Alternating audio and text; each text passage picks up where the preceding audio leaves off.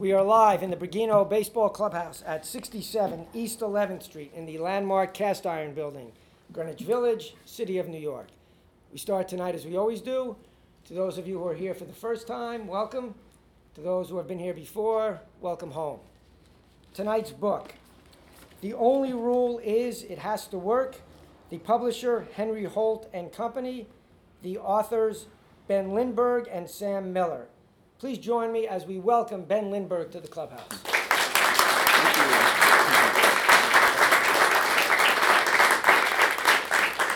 Thank you. Happy to be here. Thank you. Thanks so much for coming, Ben. And the book is terrific. I have to say, I'm not fully in the sabermetric camp, so I didn't know what to expect, but I really enjoyed this. You and Sam are terrific writers, and it was such an easy book to read. And I really, so congratulations on that. I appreciate it. Yeah, we set out for it to be sort of a stats sabermetric style book, and there's some of it in there, obviously, but I think it turned out to be not as much that as we had expected, in part because the season didn't always go the way we had expected, so the plan often had to be changed on the fly, and I think the book itself is a lot different from the one that was in our proposal. But the proposal got us a deal, and then there was nothing our editor could do about it. So, and apparently he's here tonight. Yes, sorry, Paul. But I hope it worked out for the better and will be accessible to people who are not hardcore numbers people. Absolutely. I feel it definitely is. So to anybody listening, please, if you're not a hardcore numbers person, I know if you listen to Ben's podcast, you probably are, but if you listen to this, you may not be. You don't need to be for this book. And I guess just to get us going, how did the book project actually come about? So it goes back a few years. Sam and I were interviewing Dan Evans, who's the former GM of the Dodgers, and he was trying to revive a defunct independent league called the Northern League, which was around for many years, but as many independent leagues do, it folded at some point. And so he was trying to bring it back, and he was looking for people to take franchises, and Sam and I just sort of jokingly said, we'll take one if you're just handing out baseball teams. And we were kidding as we said it, but then when we said it out loud, it sounded like a really fun project if anyone would actually let us do it. And he didn't dismiss the idea, which kind of, gave us some encouragement. And then his league didn't end up getting up off the ground, so a couple of years went by, and every year it seemed less realistic, but we never really forgot about it because it just seemed like it would be such a fun project. And then on another episode, years later, we mentioned that we had never been to an independent league baseball game somehow, and the media relations and broadcaster person for the Stompers, who was a listener, emailed Sam and said, why don't you come out to a game? I know you're in the area. The Sonoma Stompers are in Sonoma, about an hour and a half away from Sam, so Sam went out there, and it seemed like the perfect place to do it, the perfect people, and a nice place to spend the summer. And they were on board because they just need publicity and promotion at that level. They don't have any sort of infrastructure. They don't have anyone to run the baseball operations department. So it's just sort of hot dogs and T-shirts and just trying to make sure that they can pay the players the next time that the paychecks are due. So they were happy to have us take over that side of the operation. Great. And before we get into everything that happened with the ball club that year, the actual book with two authors, you wrote, you alternated with chapters. Yeah. You got the odd numbers, I guess. He got the even numbers. Yeah. How did that process work? Yeah, we weren't sure what to do. We weren't sure whether we'd just do like a first-person plural thing and have everything be we, but it seemed like it wouldn't work that well if we did that because we weren't always in the same place, and we were off doing our own thing, and each of us was seeing our own sort of side of the season, and so we decided to alternate, and I think it worked out well because it's sort of two distinctive voices, and hopefully they complement each other and kind of give you two perspectives on the season. I hope it's not too jarring to go back and forth. So the writing was, maybe a little complicated just because I had to know what Sam was doing and he had to know what I was doing whenever we were writing something, and the revisions was just sort of eliminating all of these duplicate things we had put in there, just telling the same stories and that sort of thing. So I hope it worked out for the best. It worked out okay on our end, but it was just kind of a way to get as much of the season as we could into the book. Yeah, no, it flowed very well, and I guess kudos to your editor, who probably was insane trying to do that. But, Yes.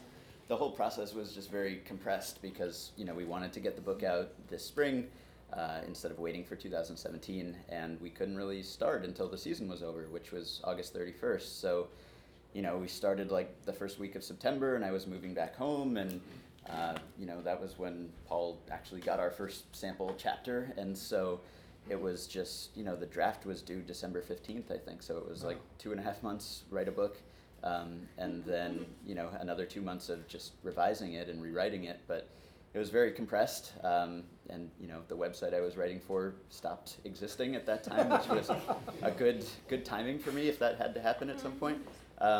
So, I think we were constantly on this deadline, and I think it helped focus us and get it done quickly. And I don't want you to speak, to feel that you have to speak for Sam at any point, but there is one area I want to get to later. I'm going to ask you specifically about something that relates to Sam. But just to get us going, if you could talk a little bit, and I think some of this audience will understand it in depth and some may not, because it's a focal point of your book, spreadsheets. If you could just give us a little bit about, I found it fascinating, but if you could just talk a little bit about that. Yeah, well, we allowed ourselves one day to celebrate that we were actually doing this, that we had gotten a book deal, and then the next day was just sort of sheer terror and questioning why we had done this, because we didn't know any players. I mean, we knew major league players, we knew minor league players, we didn't know anyone who would want to play for the Sonoma Stompers. So we had to figure out a way around that, and Sam and I didn't have the network of contacts. We hadn't been in the game for years. We hadn't played with anyone we could call up and say, come join our team.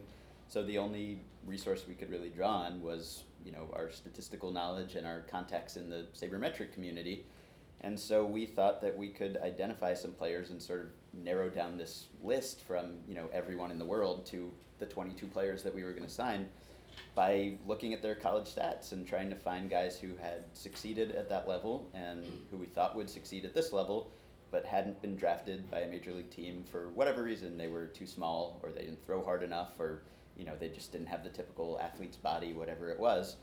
And so we were able to just sort of sort these names and these stats and try to adjust them to figure out, this is a Division I player and this is a Division III player, and this is how you can compare them on sort of a same playing field. And so it was difficult and kind of complicated, but at the end of it, we had a team. So this was sort of, our Moneyball approach to building this team. Well, there's some great stories in here about the spreadsheet, so I love that. Yeah. And I'm going to get to a couple of names, but the first name I want to get to is, and I see you're not wearing them today, but Corduroy Crew. Yes, right. Can you just talk about that a little bit? Yeah, Sam and I wore corduroys on the same day. We wore the same outfit unintentionally, without coordinating. We just happened to coordinate, and we wore those outfits to the tryout, and everyone sort of saw us. That was the first time I had been there. That was the first look everyone got at us, and we were, wearing these color-coordinated outfits as if it was our uniform, like the nerd outfit or something. And for the rest of the season, we were kind of known as the Corduroy Crew, and that sort of extended to our network of scouts too. And so, they would hear the other team kind of, muttering about the Corduroy people at the ballpark every day. So that was unintentional and sort of regrettable, but probably good for the book. Yeah.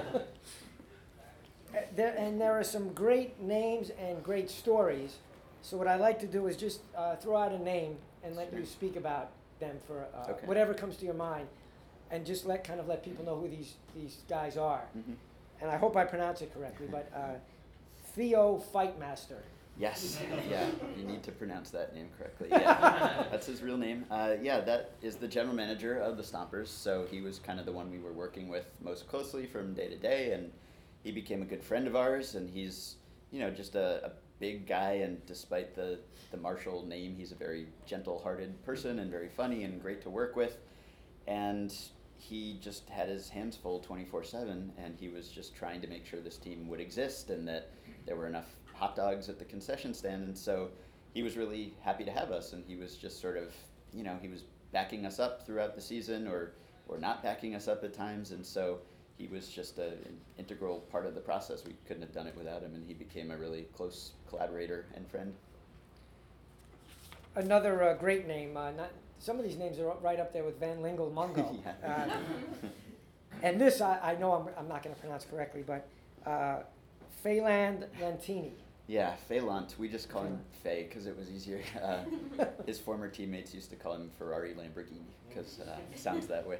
Yeah, so he was our manager and a player manager, and we just sort of had to hope for the best with him because we couldn't create a spreadsheet to find coaches or managers, and this was the area where our lack of context kind of came back to bite us because, you know, we didn't have anyone to draw on really with baseball experience, and so he was from Sonoma, and so he was kind of the hometown kid or hometown 37-year-old, and he was a center fielder, and he had been in the Atlantic League the previous year, which is the highest level independent league, and so we thought if we could convince him to come to this lower level league, he would be terrific. He'd be a superior player, and we'd get him on this cheap salary because there's kind of a loophole in the league with the manager salary. So that's sort of why we signed him, and we hoped for the best. He had never managed before, and of course he had never been in this sort of situation before with, you know, two stat heads in the dugout every day. So we just had to hope that he would be okay with that, and we, you know, told him how it would work coming into the season, but it was really hard, I think, to exactly explain how it would work. We didn't know at that point. So as we got into the season, there was some conflict and some confrontation, and I won't give away how it ends, but that becomes a big part of the first half of the book. Some conflict is a bit of an understatement. Yeah. No, those are great stories. Yeah.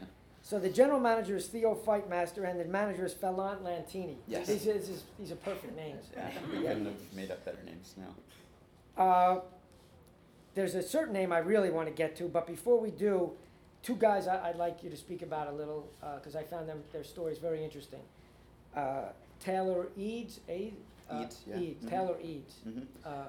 Yeah, so Taylor was a college senior. He graduated, or he finished his playing career at least, and he was sort of one of the top names on the spreadsheet because he had batted .538 as a senior in college. And had done really well as a junior too, and he didn't get drafted, and it was sort of a mystery to us why he didn't get drafted, and he was doing some workouts with teams, and, you know, I felt like we were going to lose him, someone was going to sign him, and so I really wanted to sign him as soon as we could, but we had to wait a while for a spot to be open, and, you know, he was in New Orleans and Hurricane Katrina and just sort of had this tortured family history and was a really nice guy and a leader on his team, and, you know, just seemed like a great character guy and called everyone sir and yes sir and no sir. And so eventually we did succeed in signing him, and there was sort of conflict over that too because he was a rookie and he was unproven, and so in baseball there's this sort of Darwinian competition for roster spots where, you know, if a new player comes in, then an old player has to go out, and so veterans, I think, kind of have a built-in bias against rookies just for that reason, and they felt like they'd earned their place and they'd proven that they belonged in pro ball, and here was this guy who was just on a spreadsheet and had never been in pro ball before, and so, you know, he kind of got branded as the spreadsheet guy, which is not the best reputation to have if you're a player.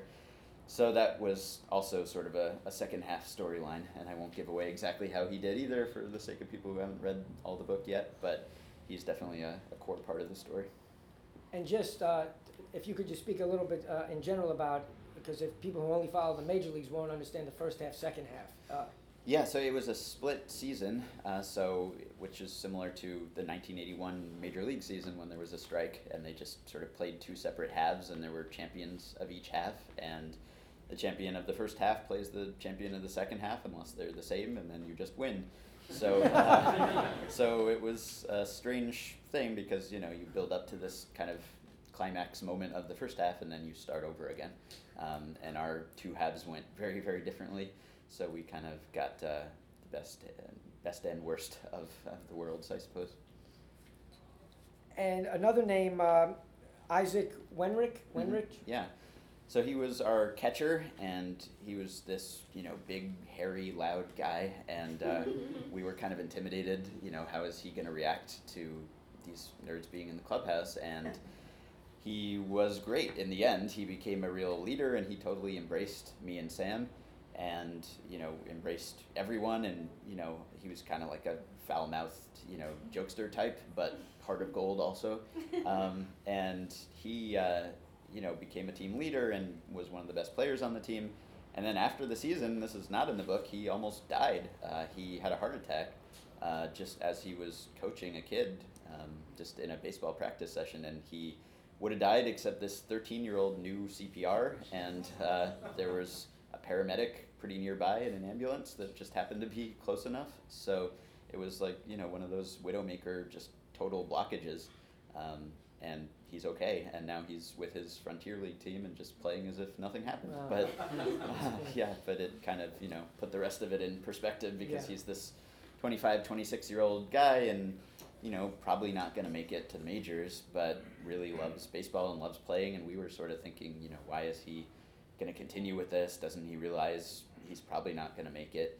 But when something like that happens, it's just, hey, whatever you want to do is probably fine, as long as you're enjoying yourself. Absolutely. Yeah. Before we get to the last name that I want to ask, and then we'll get into a few things, but I want to open up for Q&A. But if you could speak a little bit about Yoshi. Mm-hmm. So Yoshi was, he started the season as the bench coach, and I guess the night before spring training, or the night before opening day, he came up to me and Sam and he told us that he wanted to know all about statistics, and he loves statistics, and he wants to apply statistics, and he wanted us to teach him statistics, and we just wanted to fire our manager right then and there and hire him. But he was, kind of a disciplinarian. Like, he has a team in the California Winter League, and he just works them all day and night. But he's, also just a really good guy and a smart guy. And so, again, I'm trying to steer clear of spoilers to some extent, but our relationship with him evolved a lot over the season. He was kind of, a peripheral character early on, but then he takes on an added importance, and we got to work with him much more closely. And this name, the last direct name I want to bring up, you can get into the spoiler part of it because I think people know it. Mm-hmm. Sean Conroy. Yeah, I don't know what the book would be without Sean. We really lucked out in a lot of ways getting him. He was a Division III pitcher in an upstate New York engineering school, RPI, and he had been dominant in college, but he was a sidearmer and he didn't throw that hard, and no one had drafted him. I don't think anyone had even scouted him, and so we signed him sight unseen, and he showed up, and not only was he one of the best pitchers in the league, which would have been plenty for us, but he was gay and open about it and became the first openly gay active professional baseball player in history. And so that really added a dimension to the story and the season that we had never anticipated.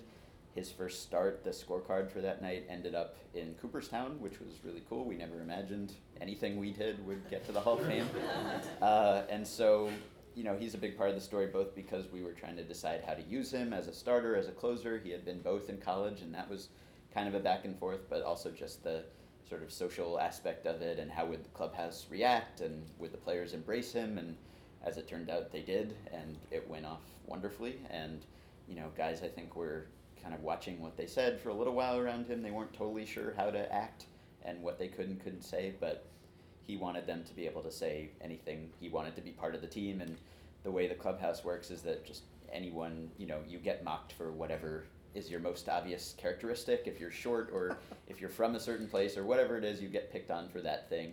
And so he didn't want people to, think that they couldn't make a joke around him, even though it's the sort of joke that would, get you sued in some other workplace.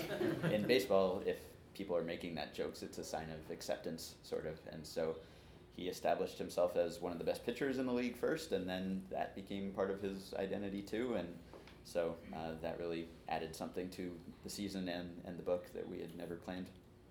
Yeah, I have to imagine on everything that you thought about that could happen when this project starts, that probably was not on the list of things you thought about. No, yeah. And if you could just take us back to that moment when you and Sam hear about this, what did you and Sam say to each other? Well, I mean, as people who were writing a book, we were happy. We kind of just got a more interesting story to tell just on one level. But we were also really pleased and proud that we had played any part of this, even though it was totally unintentional and accidental on our part. If we had known, we would have been happy to do it, but we didn't know, so we can't take credit for that. But just to be there and to see it, we had hoped to find out about how clubhouses work and how those personalities fit together and all that, and this gave us a better look at that than we had ever hoped to get. So we just hoped it would go smoothly, and we hoped we could help him in any way that we could. And as it turned out, he didn't really need our help. He had been used to this on the teams he had played with in high school and college, and so he knew exactly what to do, and we were just sort of along as observers. What is he doing now? He will be back with the Stompers in about a week, and I think he's good enough to have a shot at a higher level, so I hope he's not there long. Great. I have plenty of other questions, but I'd like to turn it over to the audience to see if anyone wants to lead off. My only request is we do have a time constraint with the podcast and with Ben's time.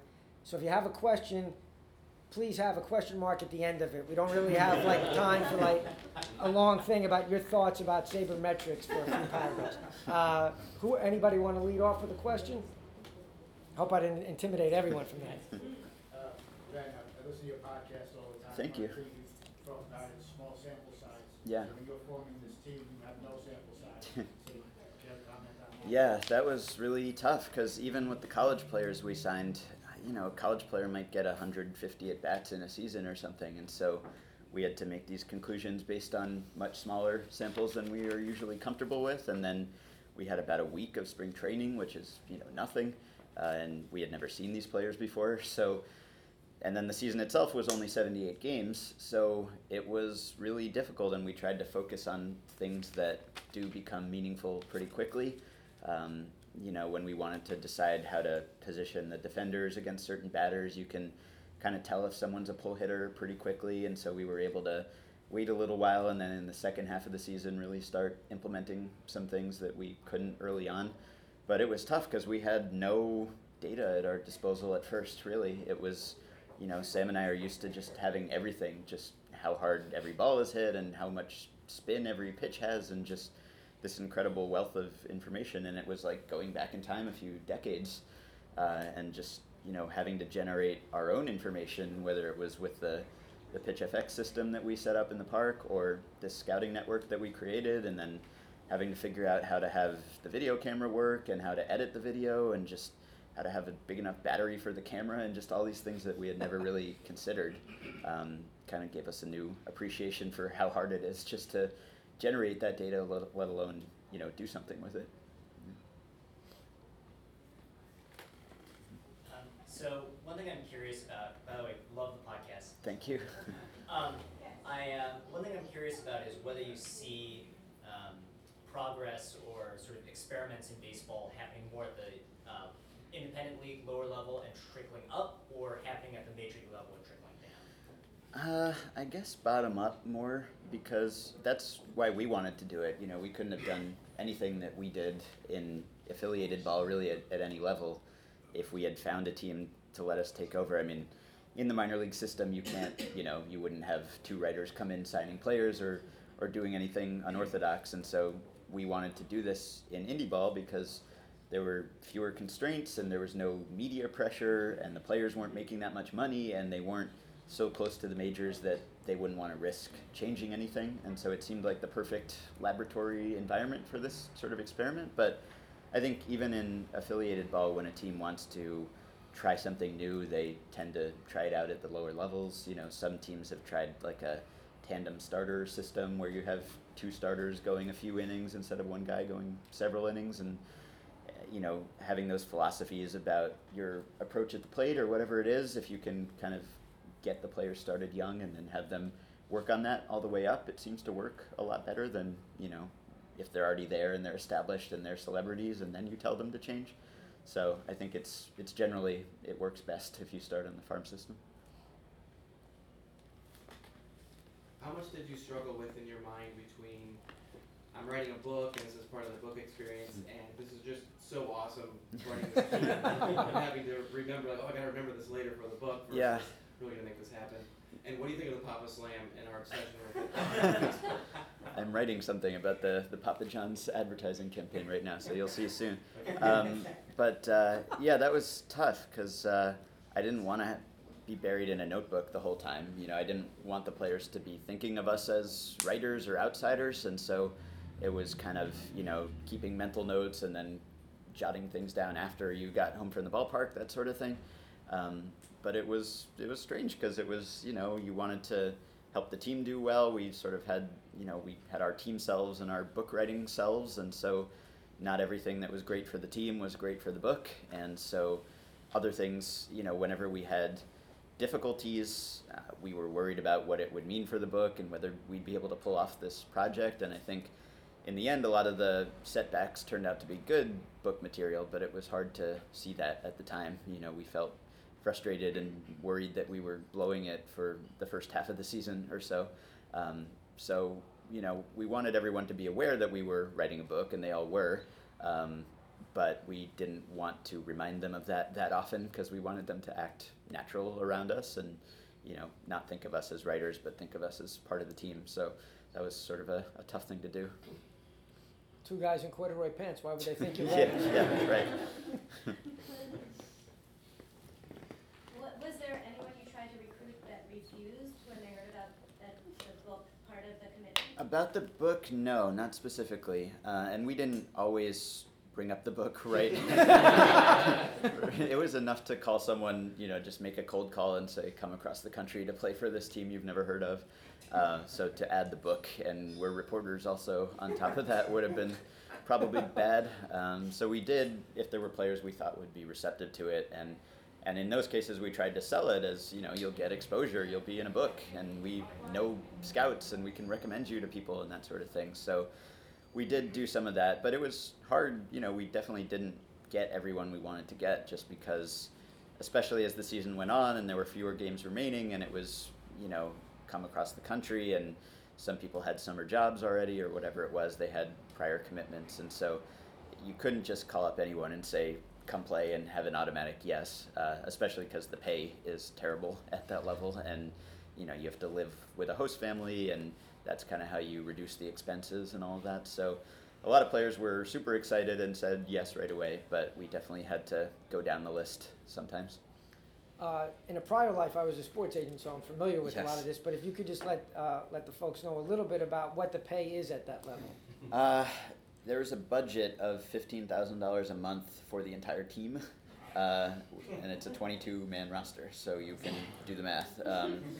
And obviously the veterans get more, returning players get more, rookies get less, but no one gets enough. You know, no one gets paid much, and they don't have many expenses because their housing is taken care of, and a lot of times their transportation, their host family will drive them around and cook them meals, and some of our players got to live with host families who were professional caterers and chefs, so they ate really well all summer. But it's not a money-making enterprise, and it wasn't for the Stompers either. You know, they're not really exploiting the players. They're sort of, you know, they like baseball and the players like baseball, and they're kind of each giving each other an outlet for that without anyone profiting from it in most cases. Right. Yeah. So you came from a very statistics-focused approach. Did you learn anything about, perhaps contrary to like your gut or personality or like Yeah. team chemistry, or also in addition sort of not looking at them as spreadsheets like you would like fantasy players, but Mhm. actual personalities? Yeah, I mean, we definitely got to know them all really well, and so that made it much harder when you had to make a change, which was something that we anticipated coming in. We kind of, you know, we'd all played fantasy baseball, and it's just, you can just click to add or drop, and that's it. But in this case, you have to go in a room and sit this person down and tell them that you don't think they're good enough at baseball, and they have to go home now. So that was really uncomfortable and painful, and so we wanted to avoid that wherever we could, and we probably avoided it at times when we shouldn't have avoided it just because it was so terrible to do. But that's part of it. And then, yeah, I mean, there were times when, because of the small samples we were talking about earlier, we kind of had to defer to people who had more experienced eyes in evaluating talent, just because, you know, when the stats aren't telling you that much because you don't have that much information, you have to go with the experienced player evaluator who maybe isn't even looking at the stats but just likes what he sees. And so there was a time earlier in the season when I wanted to cut a player because, you know, his college stats weren't that great and we weren't that impressed and he hadn't started that well and we just didn't see any hope for him to be much better. And I thought we could find better guys from the spreadsheet to take his place. And our manager really pushed for him and said, you know, I know his background in baseball and I know his coach and his coach recommends him and I like what I see and I've been watching his batting practices and it looks like he's about to break out. And none of this was anything Samurai could pick up on, but we kept him and the next night he hit a home run and then he became one of the best hitters on the team and we would have been stupid if we had gotten rid of him. So it saved us from making a mistake there. So we were definitely trying to be aware of our weaknesses. How would you compare the level of play in the league that you were in with the, for example, the Atlantic League?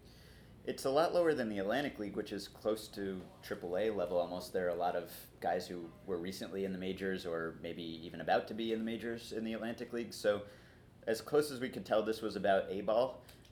So the average age was something like 24, 25. We had the youngest team in the league because we were signing all these spreadsheet people. But it kind of ranged from just people who were right out of college, had just graduated, to people in their mid-30s, late 30s who were just kicking around. And Higher than rookie baseball. yeah, and lots of players with affiliated experience who had, you know, been in a system. We signed a guy who had just been released from high A in the Giants system, so a lot of players go back and forth at that level. So they definitely could have competed if someone had given them a shot, but maybe no one would give them a shot because they didn't think they could rise above that level. So that was the way it worked. How do injuries fit into cybermetrics and fit into a small season? Yeah, we were lucky. In your situation. Yeah, for us, they didn't very much. We didn't have any serious injuries. We had just a couple muscle strains and rolled ankles and that sort of thing, but nothing that sidelined anyone that much. And that wasn't because of anything we did. We just got lucky. And I think Billy Beane has said that, you know, injuries are the new money ball or the biggest inefficiency in baseball now. If you can figure out injuries, then you can save millions, hundreds of millions of dollars and, you know, gain dozens of wins if you could do that. And I think teams are getting better at it in some respects, but no one has figured that out. And so if anyone could, I mean, there are a lot of teams doing really advanced research and, you know, hiring people so that they get to apply those lessons instead of anyone else. But it's an area where some team could really get an advantage if they could figure it out. Were you surprised at all by who ended up being, better word than called up from Civic Association versus the players that you guys thought were really the best and had the most potential? And then if you could speak to maybe also your role in helping people get called up, and Yeah. if that affected sort of strategies you use for your players. Yeah, I don't think anyone who was signed surprised us, really. We thought they all deserved that shot. There were players who weren't signed that we thought also deserved that shot. So, yeah, I mean, it is a pretty inefficient system, and if you don't know anyone, then it's hard because, you know, a manager at the next level up will call his friend at the lower level and say, do you like anyone? You know, we need to fill this spot, and then you have to get that recommendation, and if you don't, then you won't get a chance. So there were definitely players that we think could get signed. One of the players we signed is in a higher level league this season. And we hope that will be true for a couple others who are returning to the Stompers. And we were doing everything we could, not only to get our own players jobs, but to get rid of the players we didn't want to face anymore. There were some really good players who were just wearing us out, and we were trying to, like, you know, talk to our contacts in baseball and say, please sign this person. And that happened in one case, which was cool. So yeah, we were just trying to use all the information and all the contacts at our disposal. So that worked out well in a couple cases.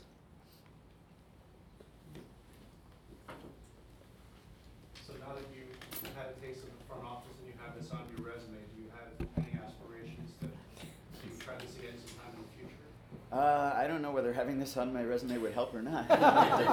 Depends if you've read the book. But I was an intern with the Yankees before I was really a writer, and that was kind of what I wanted to do at the time.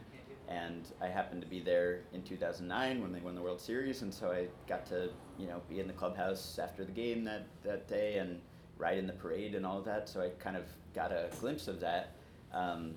But my internship ended, and I didn't really feel like I wanted to keep doing that. There are a lot of just early 20-somethings who kind of go from one internship to another, and they hope that eventually they'll catch on. But I was working with people from MIT and NASA and just computer science geniuses and math geniuses, and I realized that I couldn't compete or didn't want to compete with those guys in that area. So I thought, just having been an English major, I'd probably be better off just writing and editing, and I think that has worked out well for me. So no, I don't think anyone will be offering a job, but if they did, I would have a hard time accepting that. So I'm going to ask a follow-up to that in a way, and I mentioned it earlier that I was going to ask you one time to speak for Sam. Okay. So, and this is not really giving anything away because it doesn't impact the season that you guys were there, but Sam gets offered after the season the chance to become the manager of the team. Yeah. And did he discuss this with you? And was he shocked when this happened? Were you surprised? And Not really, because we had talked about one of us managing the team last year at a certain point when things got to the point where we just really wanted to not have any more interference. We thought about just taking over ourselves, and we didn't end up doing that. We thought it would cause more problems than it would solve. But no, we had talked about it so much during the season that it was something that was kind of in the back of our minds when the season ended, and Sam was the more natural person to do it because he lives out there, and I had to move for the summer and he didn't.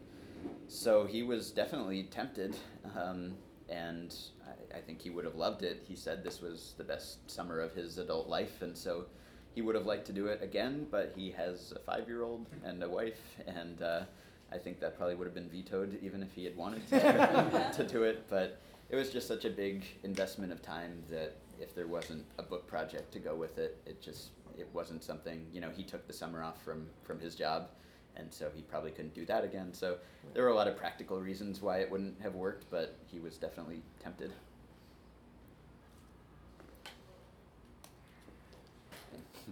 So in your experience going through this, were there, you had a group of players, you had coaches. What was the approach like in terms of getting to people who wouldn't be naturally kind of predisposed to accept a different perspective from the on-field one that they had been accustomed to? What worked for you, what didn't, what you learned from that? Yeah, I think it definitely helped if we had signed the player, because then they were predisposed to like us. If we could tell them that they were at the top of this spreadsheet, like even if they didn't understand why they were on it, they were happy that they were on it, so they were willing to listen. With the returning players, it was harder because they had been there before we were there, and so they knew that they didn't need us really, and we were just kind of these carpetbaggers who came in and took over. And I think the key was kind of giving them some concrete, useful information. They weren't impressed that we were, writers for Baseball Prospectus or whatever. That meant nothing to them.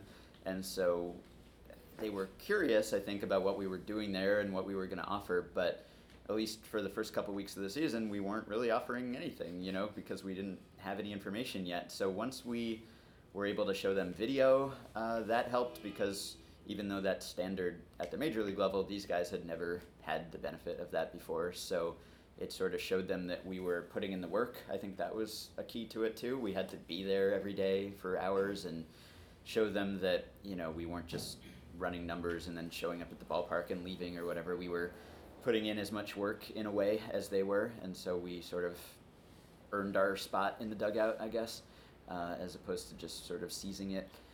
And when we could show them their data and say, you threw this hard today and your pitch moved this much and you were trying something new today and here's how it looked on this plot of pitches, and they all thought that was cool, and it was stuff that they hadn't had access to at any level before, and so they were intrigued, I think, naturally, and especially because they were just so far from the majors that they were willing to experiment. They were kind of desperate enough to listen to us. So.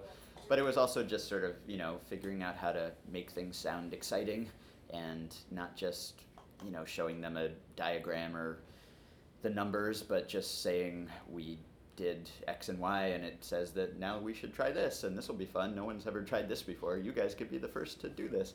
And they kind of got into the spirit of that a little bit, so that helped. No one else? All right, well, as we get towards the close of the podcast, I just want to thank you for something else, because I guess as we get to the close, I want to thank you for opening my eyes. One of the things that I have, when I said earlier that I'm not completely in the sabermetric camp, we can get into this discussion later, but one of the things that I have a problem with is when I see something on the field that looks very beautiful to me. When a major league ball player in particular does something, it's like Picasso doing something on a canvas. It's just different. Yeah. And sometimes I think to myself, well, the sabermetric guys, they don't see the game that way. Mm-hmm. But the reality is, it doesn't matter, because there's a line towards the end of this book, it's only half of a sentence, but I just want to read it because I thought it was perfect, and it really opened my eyes. There's no wrong way to love the game, and I think that's exactly right. Yeah, I think all the stat people started the way that you did. I think we all started just watching the game and appreciating it as a visual thing and emotional drama and all that, and then I think if you get into the stat stuff, it's just sort of another way of learning more about what you're watching, and it's an expression of your affection for the game, really. So, it's a slightly different take on it, but I think it starts from the same place. Well, that's a perfect last word to the book. The only rule is it has to work. Published by Henry Holt and Company, written by Ben Lindbergh and Sam Miller. Ben, thank you so much. Thank you.